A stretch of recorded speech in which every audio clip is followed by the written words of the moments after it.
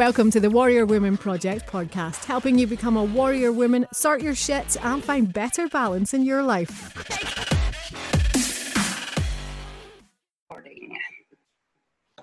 Right, so welcome to another episode of Warrior Women Project podcast. This is Warrior Woman Jen here, and today I have got Pamela Windle on to chat to us. Now, I came across Pamela when I was doing a bit of research on female hormones and what the hell was going on in my body when I decided to come off the pill back in November last year.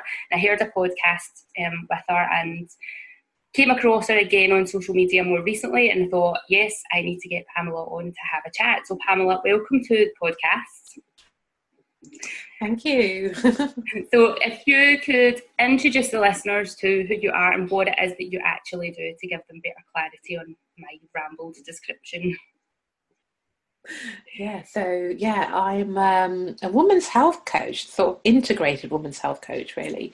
And what that means is that I integrate like lifestyle medicine and functional nutrition, diagnostic testings around hormones and gut health, and also I'm a hypnotherapist and NLP practitioner. NLP is short for neuro-linguistic programming, which it's a set of tools to help manage anxiety or stress or trauma.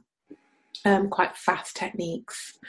And my background in health and fitness, I was a personal trainer for many, many years, but for clubs in Nottingham, and did some private work as well. So that's basically what I am, and I'm really passionate about women's health and empowering women to take control of their own health and age, strong physically and mentally and spiritually as well, putting all that together. So that's what I do. Yeah, you've got a good toolkit there to help women deal with the insides and the outsides. Yeah, for definite. Yeah, so as I was saying in my introduction to you, I came off the pill back in November last year. I got diagnosed with Crohn's disease in March last year, and I was put on really strong immune suppressant drugs and steroids and various other chemotherapy, nasty drugs. And my decision as soon as I got diagnosed was I need to not be on medication for the rest of my life, because that's what they were telling me I was going to be. So when I started researching potential causes for Crohn's and potential cures and things like that, one of the things that I come across was long-term use of oral contraceptions can disrupt the gut microbiome. And there was, I think, a small study, but it was 57% of women who'd come off the pill had found that their Crohn's had gone into remission. So I asked my consultant about this, but because it was a small number of people in the study, he was like, there's not enough evidence for it. I would rather you just stayed on the pill, because we won't know then whether or not it's you coming off the pill or the medication that's helping you get better. And to me, I was just like, sorry, what? I was too ill at the time to argue with him. So I just went, right, okay. So I waited, but by November, something inside me, my intuition was screaming at me, don't go back on, because I was on the combined pill. So I was 21 days on, 7 days off. And it was just my intuition was screaming at me, don't go back on it. You don't want to do this anymore. So I just didn't. And I'm now off all my Crohn's meds. Amazing. Could be a coincidence, because there was other things that added to it, but my monthly cycle feels normal. which is, you think that's really bizarre that I feel normal, but I didn't realise that I didn't feel normal. Yeah, exactly. Do you know that way? Yeah. What are your thoughts on the oral contraceptive pill? It's really difficult, really, because, who am I to tell a woman that she shouldn't take precaution and she shouldn't go on the pill? Yeah. So it is a really hard decision to make, because having, lots of children along our lifespan, 17 children, isn't great for us either. Yeah. Obviously there are other precautions that you can use that aren't synthetic, that you can take as well. And obviously the natural precaution is abstination, isn't it? but understanding your menstrual cycle would help with that. So with that said, however, I think when the pill was introduced in the 1950s, it was revolutionary, and it gave women a lot of empowerment. They could choose when they wanted to have babies, they could go out to work. However, we know now it's just terrible for women. It allows us to act like men, because we don't have those troughs and falls hormonally, which is part of being a woman. And when we're about to start our period, both of those hormones, those dominant hormones anyway, so estrogen and progesterone, are low. And that's almost like a internal inbuilt response for us as women to take time out, to rest. You're listening to your body, not go and do that spin class that day or do a half marathon that day. It is to rest. Those 5 days that you're bleeding is to take time out and rest. And why that nature has developed that is because when we get to postmenopause, we need the building blocks. Our adrenal glands produce those hormones. So if we're not paying attention to those natural changes within our menstrual cycle, then when we get to menopause, we have nothing left. All our reserves have gone because we've overused it. So when we're on the pill, we don't have those peaks and troughs. We don't have low energy. We don't have that real surge of excitement when you're just about to ovulate. Excitement, that bit of flirtatious, motivation, energy levels go up around day 13, 14. You don't have that on the pill because it's a flatliner, isn't it? You don't have that at all. And I don't know, it's looked down on in society that we do have that, but I think it needs to change, because being on the pill, particularly long term, has a detrimental effect on your health, your well-being, how you transition into menopause. All of that will have and for you as well, as an autoimmune response as well, even worse. And that, so I do think if you're going to go on the pill, maybe you do it for a short space of time, or look at alternatives, really understand and learn about what our menstrual cycle is. It's not just the 5 days you're bleeding on, it's a rest month, and a lot of women don't know that information. Because we're not taught that. Like, you're taught. No. I remember at school when there would be girls, they would be in agony with cramps or really heavy bleeds or things like that, and we would go to PE and they would have a note, and the teacher would just be like, it's just your period, go and do a PE, you've got to do this, you've still got to show up and be expected to perform the way you do every other day. Yeah, and I remember that at school as well. It wasn't enough. And the sad thing about that is that young girls at 13 and 14 are put on the pill at age to regulate or to normalise their menstrual cycle, because they're having heavy periods and cramps, and they're having acne. And what they don't realise is that it's just awful. Puberty lasts until age 19. So when you take the pill, you're literally menopausal. You're switching off your own ovaries. You're putting them into redundancy at 14 years old. So that young girl that went on the pill at 14, she gets to 34, been on the pill for 2 decades already. She wants to get pregnant at 34. And she'll struggle because her ovaries have been switched off. And not just that, she'll probably struggle with depression and anxiety and who knows, maybe even bone health problems earlier than she should have been as a result of being prescribed the pill. If there was somebody listening to this just now who maybe has a daughter or somebody that's around that age and is having like bad periods, and some people say it's a genetic thing, some people think it's an environmental thing, like there's other ways to try and help regulate, what sort of tips would you give them to make things a bit easier if they were struggling with bad periods? Yeah, I mean, balancing a young girl's menstrual cycle hormones is slightly different to a woman who's, 35, 45 plus.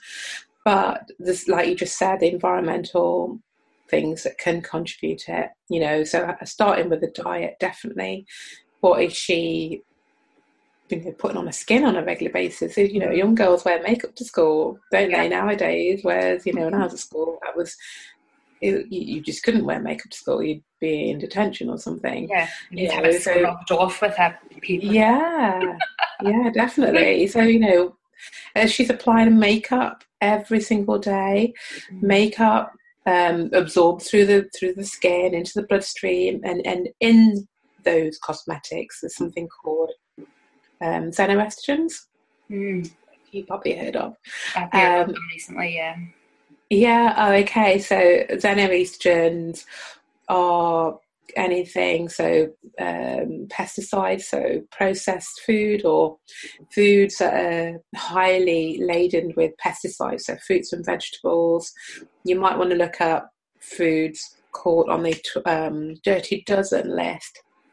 And they're 12 foods that are really highly laden with pesticides. And I think strawberries from there and spinach. So either buy them organic if you can, but if not, I would avoid them, have other things, or don't have them regularly, because that will cause autoimmune disorders as well. Yeah.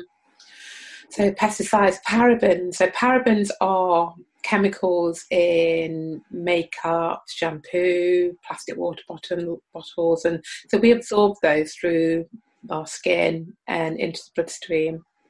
And what it does, it binds to our own estrogen receptors that are in our bodies. It binds to that and then creates more estrogen.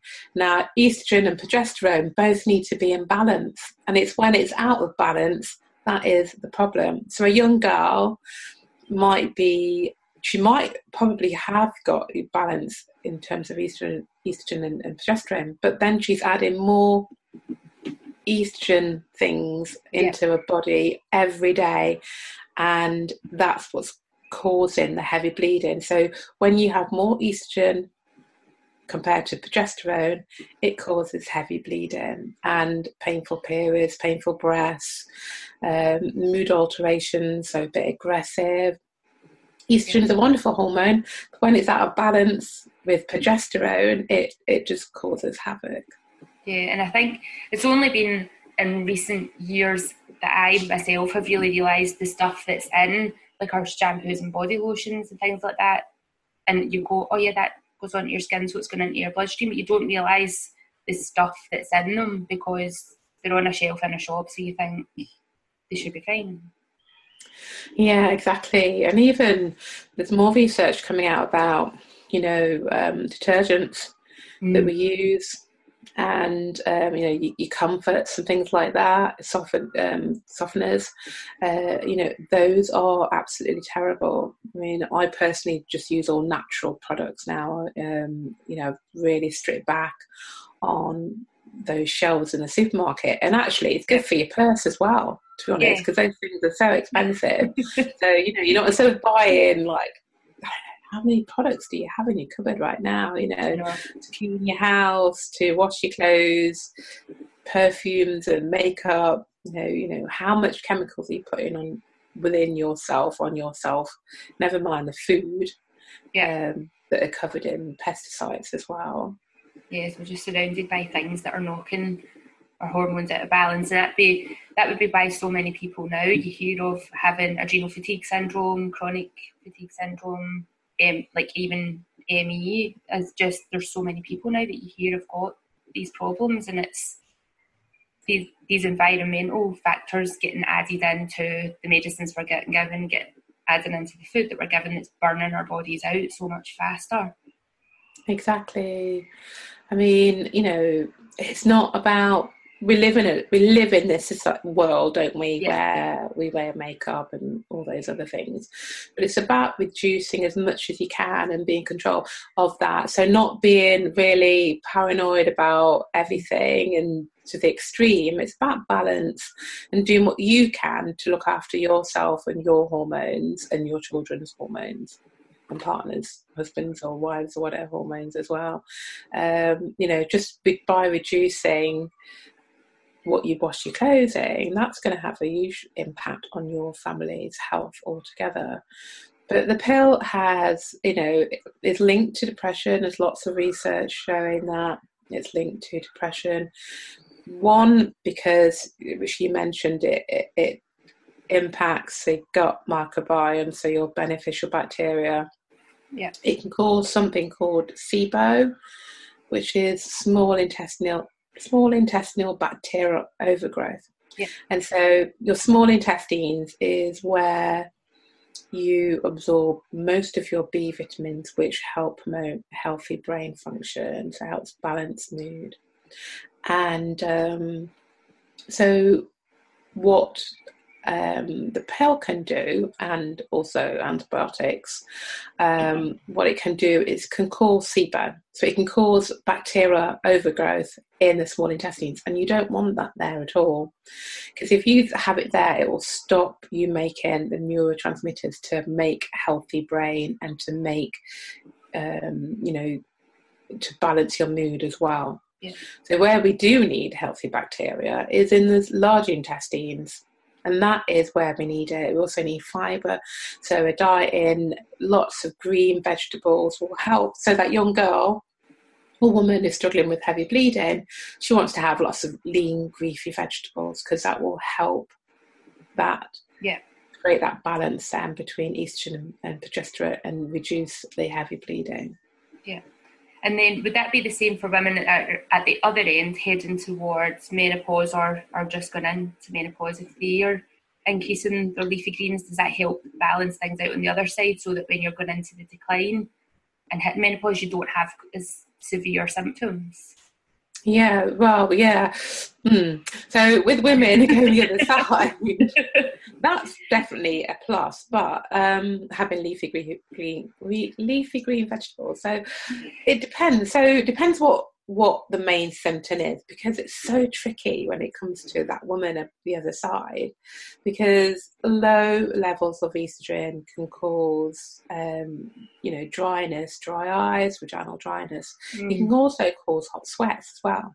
Yeah. But also low progesterone can cause hot sweats, and so can high levels of estrogen, as in environmental estrogen, like we just talked about, xenoestrogen, also can cause hot sweats. So you need to treat that woman very different. And this is why going on HRT for women isn't always best, because there isn't a one size fits all. It depends what's going on in you that you need to kind of help and treat and heal.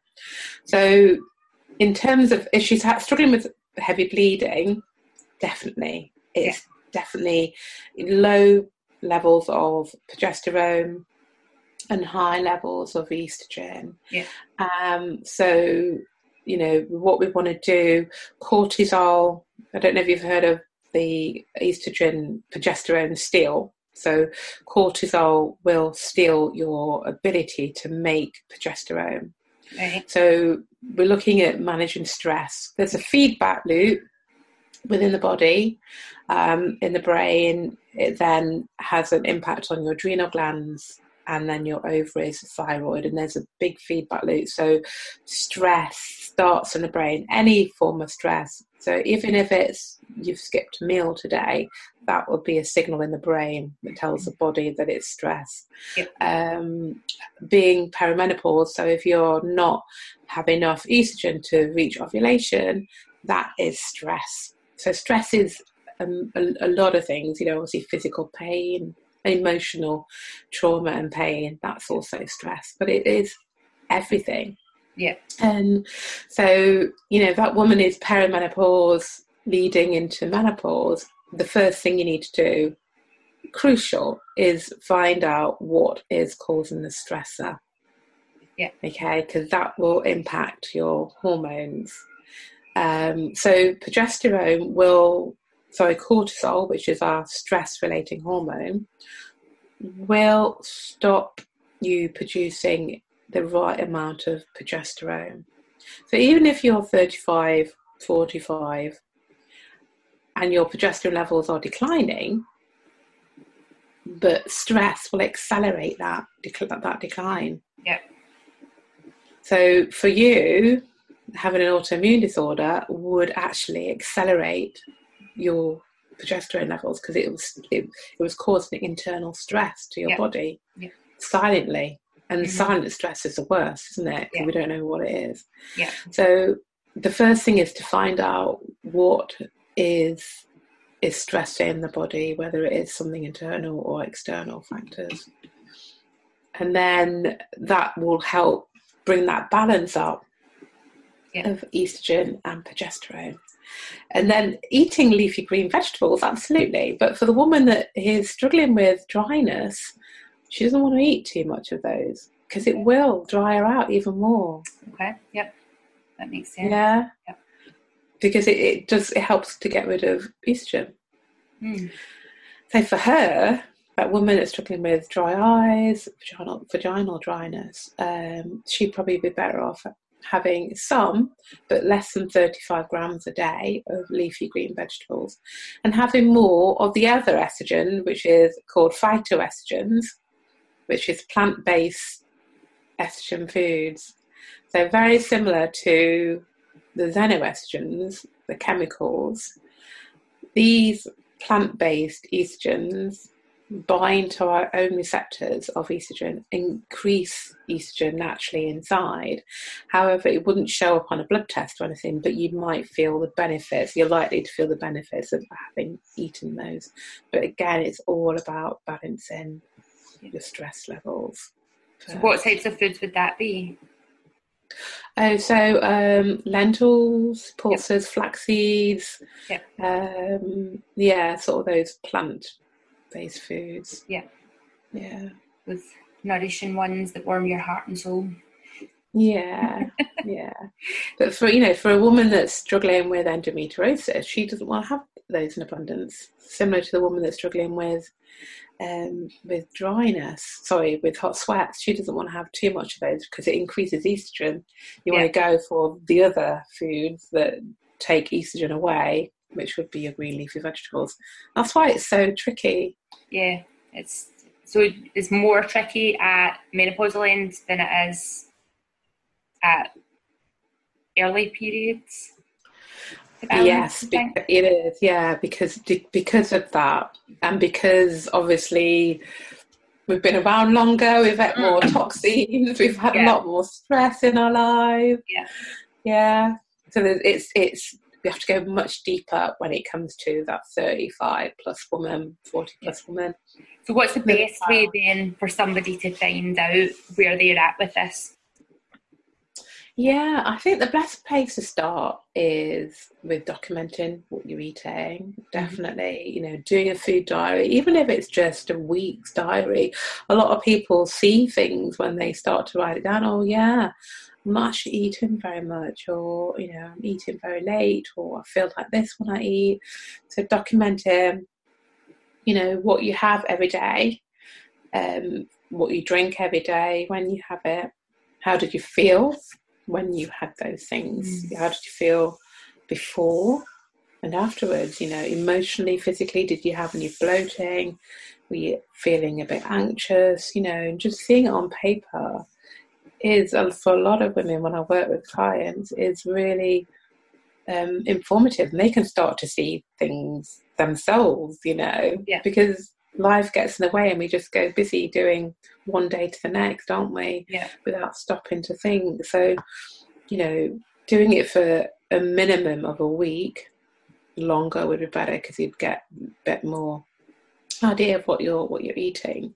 So when you've done that, you want to look for patterns. So if you're still having a menstrual cycle, so you're still having, a period every 28 days or so, then then you might want to link that to your food diary as well. The other thing you can do as well, and I really think this is so important, I've been doing it for the past 3 years, and you can start to see when things are starting to change hormonally. So on day 1 of your period, so day 1 is the first day that you start your menstrual cycle. Yeah. So that's day 1 of that cycle, yeah? Yeah. So you start bleeding, and then you should bleed no less than 2 days. If you're bleeding less than 2 days, then that is a bit of a red flag. Okay. So 1 or 2 days, that's a red flag, and we want to know where that estrogen's going. Where is it going? Is it being recirculated in the body and putting you at risk of some estrogen-dominant cancers? Okay. Yeah. So ideally, you want to bleed for 3 to 5 days. 7 days at the most. Any more than that, again, that's not normal. Yeah. Yeah. So say you bleed for 5 days. Now, your estrogen and estrogen starts to climb up above after 5 days. So around about day 10, it's getting higher and higher. And like I said, you start to feel a bit more motivated. Energy levels are increasing. It's all about reaching ovulation. And our ovaries are a source of energy. So that's where we should feel good then. Yeah. So even knowing this information is really good, because if you don't feel good, then there's something wrong. There's some imbalance there. Yeah. So you should feel really, really good, really energetic, really outgoing. So you reach ovulation, and then as we go down to the other side of our menstrual cycle, progesterone levels should rise. Now, progesterone is our anti-anxiety hormone. So again, if you're feeling low the other side, that's an indication that something's stealing your progesterone. Yeah. So what's going on there? So you could do like a body temperature. So you can look at your body temperature, because within that 28 days, your body temperature is low at the first half of your menstrual cycle. So day 1 to day 14, before you reach ovulation, your numbers should be around about 36.1. It bobs around those low numbers, 36.1, 0.2, 0.3, 0.4, 0.5. Yeah. And then when you reach ovulation, there's a spike. So it should be like 36.7 or something. So that is an indication that you've reached ovulation. Yeah. And then after that, until you start your next period, the numbers stay high. So 36.6 up to 36.9, bobs around those numbers until you reach day 27. And then on day 28, the numbers should drop again. And that's the start of your period. Yeah. So if you did that alongside a food diary for 28 days, you would have an indication of what's going on in a hormone level. Definitely. Yeah. Super, super empowering, I think. Yeah, and you can get a thermometer for just a couple of pounds at the chemist. You can, you can. And so I think there's even apps that you can use as well. I mean, I don't know how accurate they are at all, but I'm not saying do it forever like I did, because I quite enjoyed it, and I can see when things are starting to change myself. Yeah. So what you need to do is, it's your basal body temperature. So it's your temperature upon waking in the morning before you speak. Literally, don't move. Reach over to the side of your bed and get your thermometer. And take your body temperature first thing in the morning. If you've had alcohol the night before, that will skew the results. So put a little asterisk there when you've had alcohol the night before. The other thing, if you've got a temperature, so if you've got a virus of some sort, then that's obviously going to skew the results as well. But again, just put a little asterisk next to it. Yeah, that was something that I did when I first came off the pill, because that was my method of contraception. I decided that I was going to go with the temperature, but when I measured my temperature for like the first couple of months, and it didn't change, but that could have been because I had just come off the pill. Whereas if I maybe tried it now, when things feel a bit more settled, a bit more normal, I probably find that there would be a change in it. Yeah. might go back to that, start tracking it again. Yeah, it's really good. It's really good. I mean, I've had clients that their numbers don't fall into that pattern, and they are having hormone in a balance, and it can also tell you about your thyroid health. So even if the numbers are really low in the first half before you reach ovulation, if they're below 36.1, then that's an indication of a thyroid issue. Yeah, so it's really informative. I mean, if you look on the internet, it'll say that it's not 100%. It's not 100%, but however, you're looking at your body. Yeah, what's normal for you and what your patterns are. Yeah. I think the more knowledge and the more aware we become of ourselves and how we function throughout the day and throughout the month, gives us so much information and so much power that you can't get when you go to the doctors, because they're seeing a 7-minute snapshot of your life and hearing a few symptoms, where if you can track things and then you have a much broader spectrum of information, you're going to get a better idea, so that if you are going to the doctor and say, right, over the month this is what's happening, so they can maybe, if they're a good doctor and they're inclined to look at that, they then have more data to go off of, rather than just this what you remember when you go in to see them. Yeah, exactly. Yeah. And I've had people come to me and they've been to the GP, had those, they had the blood test, and I'll say, well, when in your cycle did you have the test? And they go, I think it was like day 17 or day 26. Right, okay. Well, there's a window of opportunity when you have to have these tests. It's day 19. Yeah. 5 days after you reach ovulation, whatever that is for you, depending on how long your menstrual cycle is. So, just even that, if you're going to have your blood test done by a GP, you need to have it done at the right time. Yeah. And I've had women that have had the tests done and the tests come back normal. However, within themselves, they don't feel right. They're missing periods. They're still missing periods, but however, the blood test said that nothing's changed, that you aren't menopausal or whatever. Yeah. And they know within themselves, and they go away and they still know that something's not right.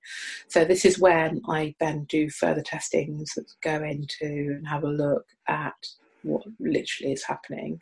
Yeah, it's one of my friends was 11 months and she hadn't had a period, and she was going to the GP and they kept randomly doing blood tests and then going, everything's normal, and then eventually she started bleeding after 11 months, and she then bled for nearly a whole month, and they were still saying everything's normal. And it's like, clearly it's not.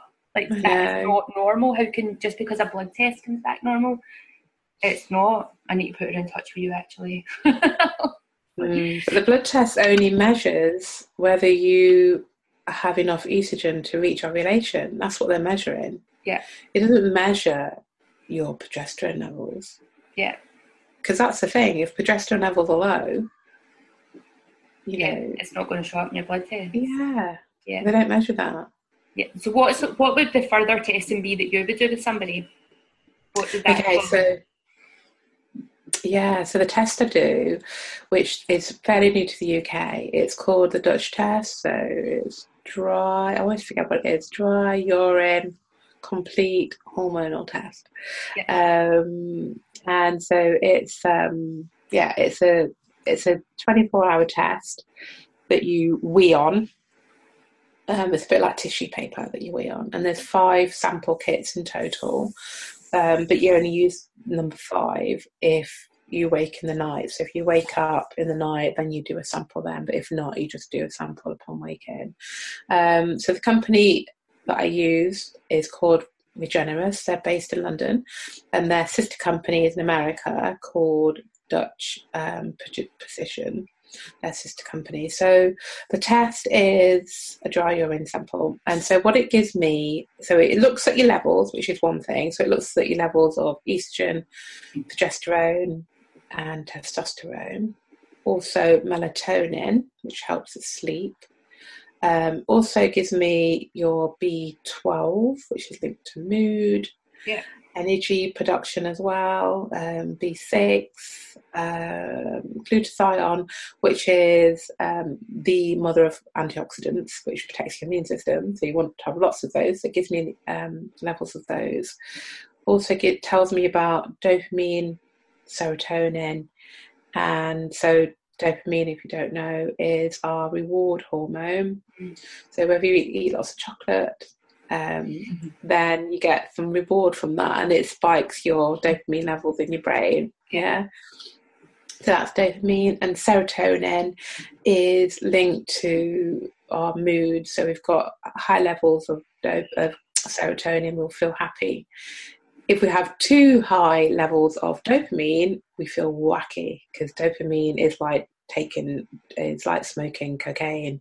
You just start hallucinating. That's like the far end of that. So again, that's extreme, yeah.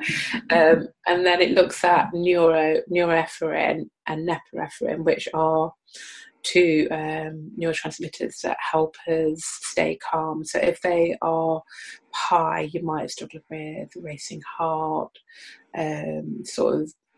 diarrhea, sort of really, really anxious, like feeling like you're on the edge, because it's about fight or flight. So it looks at those and looks at DNA damage as well.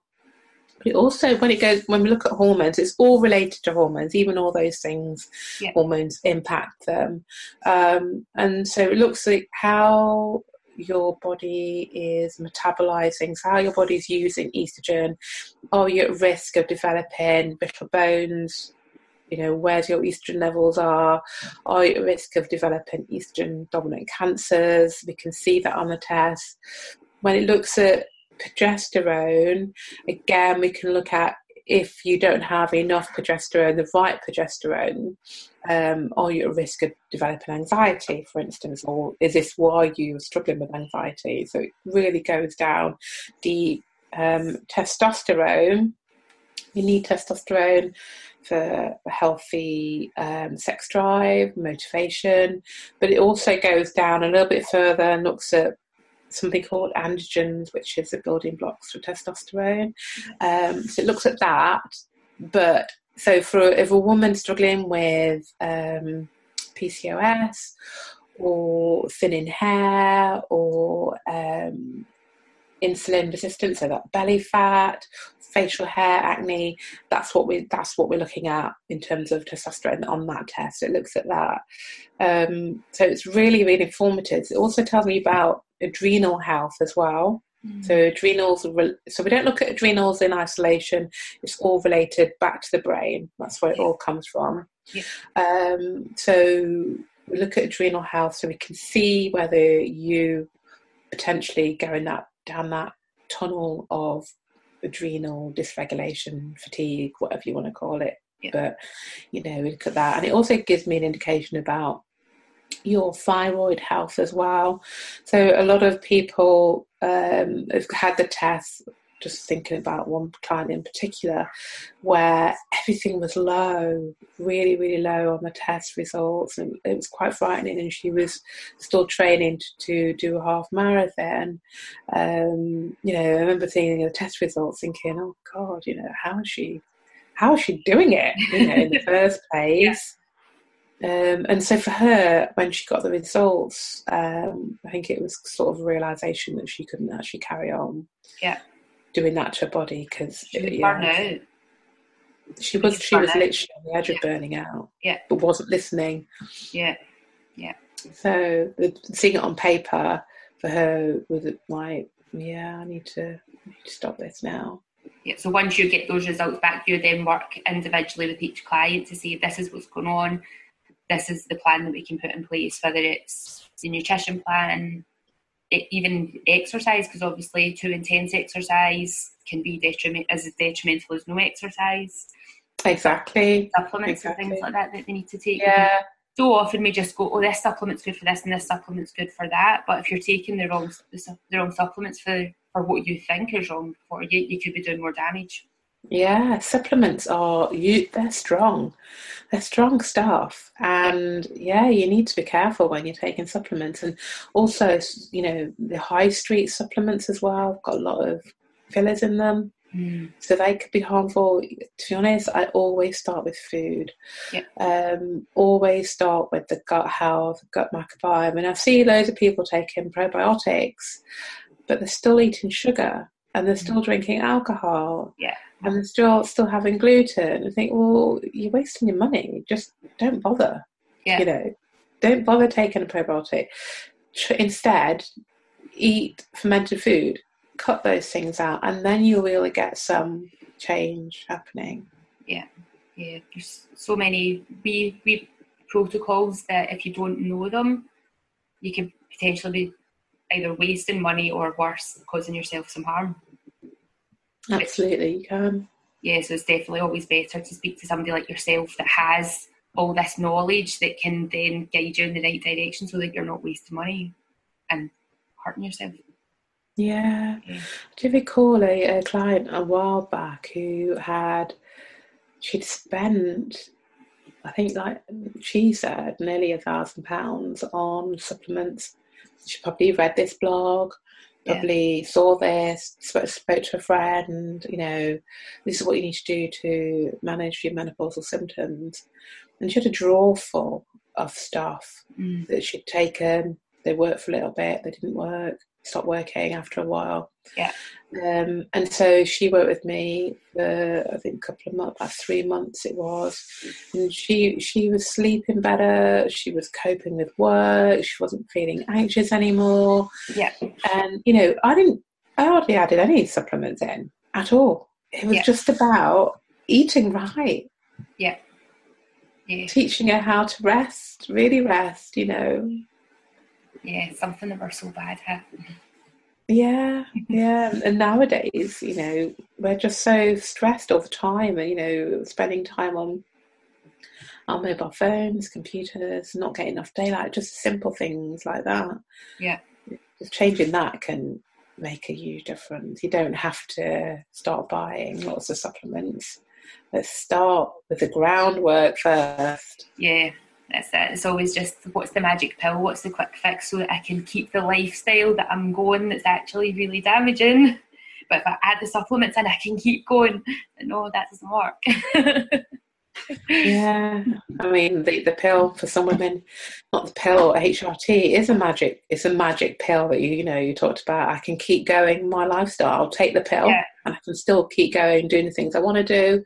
You don't have to have a period. You can wear white trousers for every day of the month. That was one of the things that kept me on the pill for so long. Was I was a fitness instructor, and I was terrified that if I came off the pill, I would start getting heavy periods, because my mum had a history of heavy periods, particularly towards the end of before she went into menopause. And I was like, I can't do that. I mean, it just doesn't fit with my work lifestyle. But then I ended up getting really sick from it. So it's like, lessons. But turning it all around now by starting to listen to my body and taking rest when I need it and going within that cycle. And because I've only just started tracking myself recently, just like, this information is actually really powerful. This information is really useful. I think it's empowering. It is. When I wake up and my numbers are low, I think, I've started my period today. That's why I don't feel that great today. This is the first day of my period. And just giving yourself permission to know that that's okay.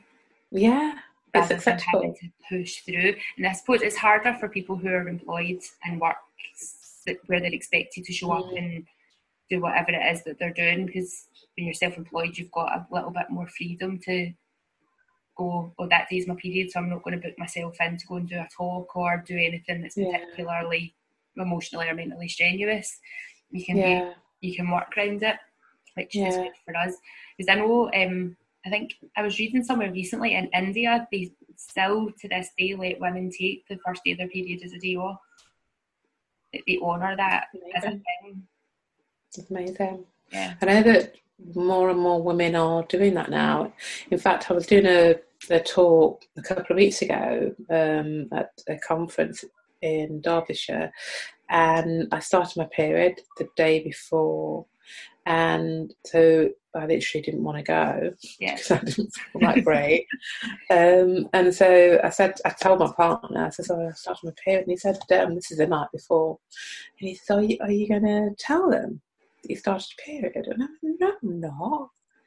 And he said, well, I've been reading that women are starting to do this, starting to tell the managers that they've started the period. And I thought, you know what? I'm going to say it. I'm say that I started my period yesterday. And, it's about being the change that you want to see in the world. And so I did. And so people, I could see their faces, and some of them were like that. But then when I started explaining why, they were all in agreement. Yeah. Like, sometimes there's too much information, sometimes there's necessary information. Exactly. That was necessary.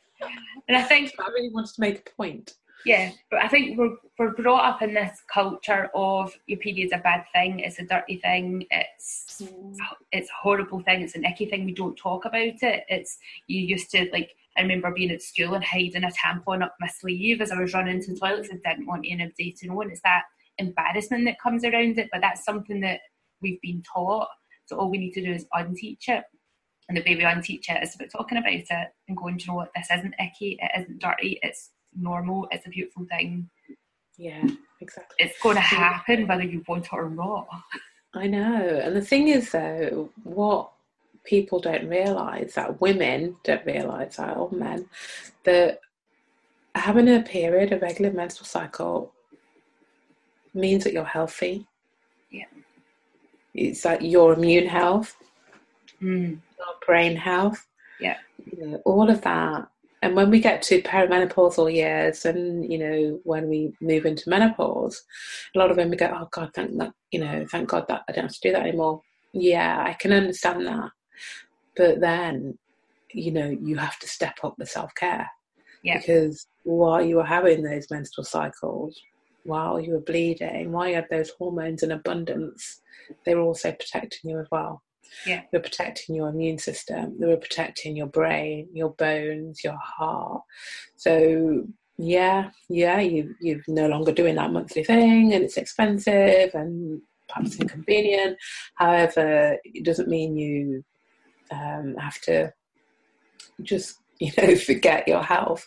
This is now when you have to step it up even more so if you want to remain healthy as you age. Yeah. And I know some women who, even though they've gone through they're in their menopause and they haven't bled for a number of years, they still go through a hormonal cycle throughout the month, where there's some days where they feel more agitated and other days where they feel really energized. And I've said to women, I'm like, that track this, because you'll still be on a cycle of some sort. Although you're not bleeding, you're still a woman who has hormones, who has fluctuations.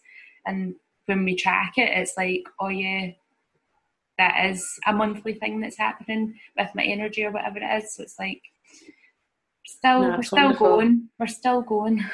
Yeah, exactly. Yeah. I mean, our hormones do taper off the longer we live without having those hormones. They do taper off, but it's great to hear that the women are doing that.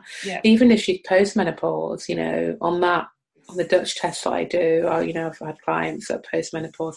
So even with those, we can look at. So if she's struggling with weight gain around the middle and she's struggling to shift it, just seeing what your cortisol levels are. Yeah, it's super powerful.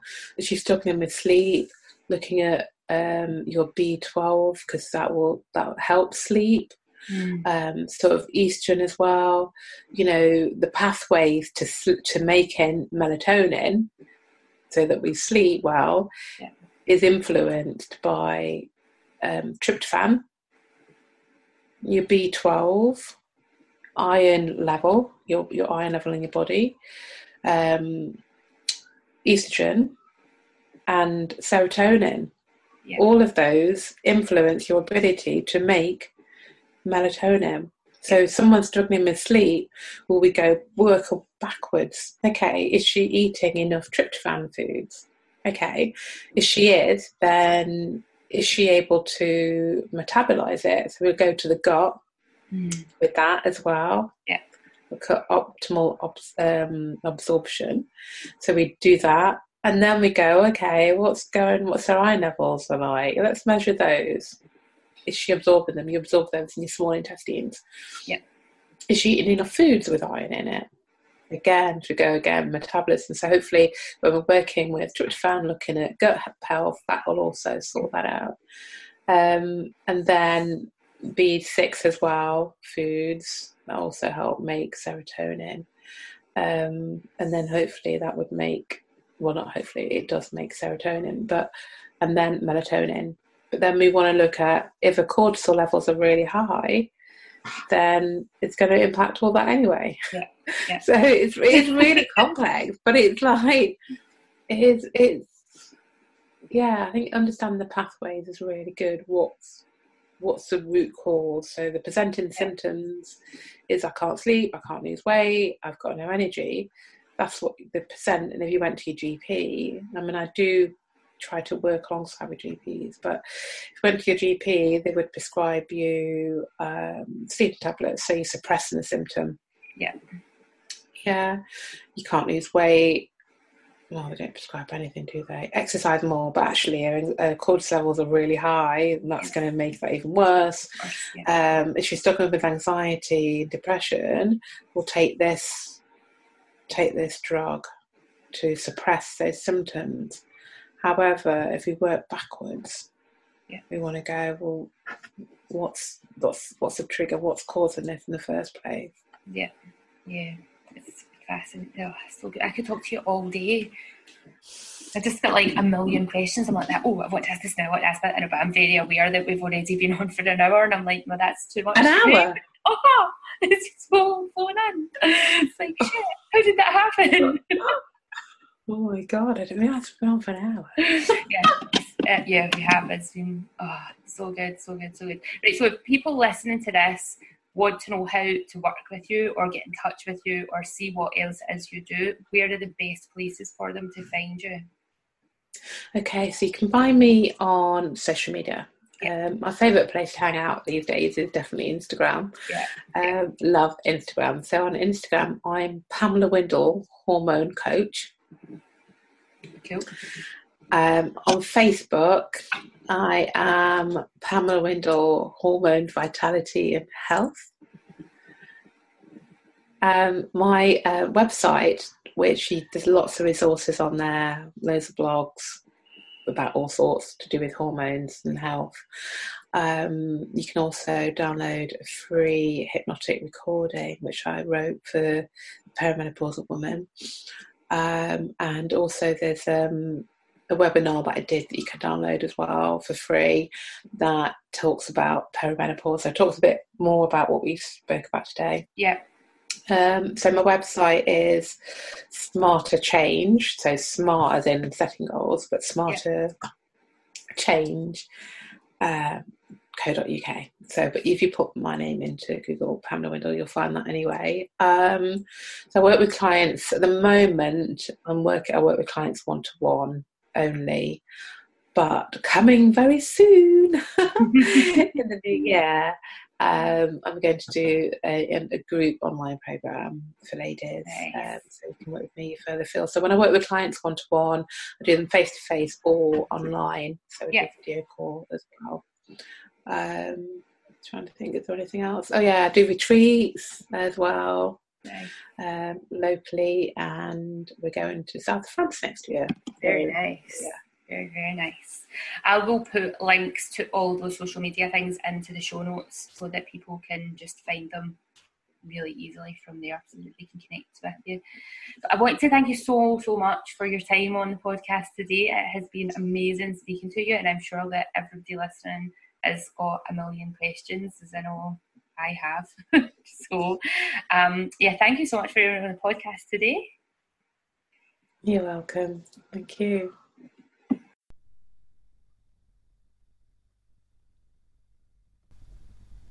How amazing was that interview with Pamela? Her knowledge is absolutely phenomenal. I've got so many more questions, and so much of the stuff that she said I'm going to go away and Google and get more information on. So I really hope that you found that useful. And if there is anybody that you know that should hear this podcast, please share it with them. If you have loved the podcast, pop on to SoundCloud or iTunes and give us some love, some 5-star reviews. And remember to subscribe if you haven't already, so that you never miss out on another episode. So until next time, see you later.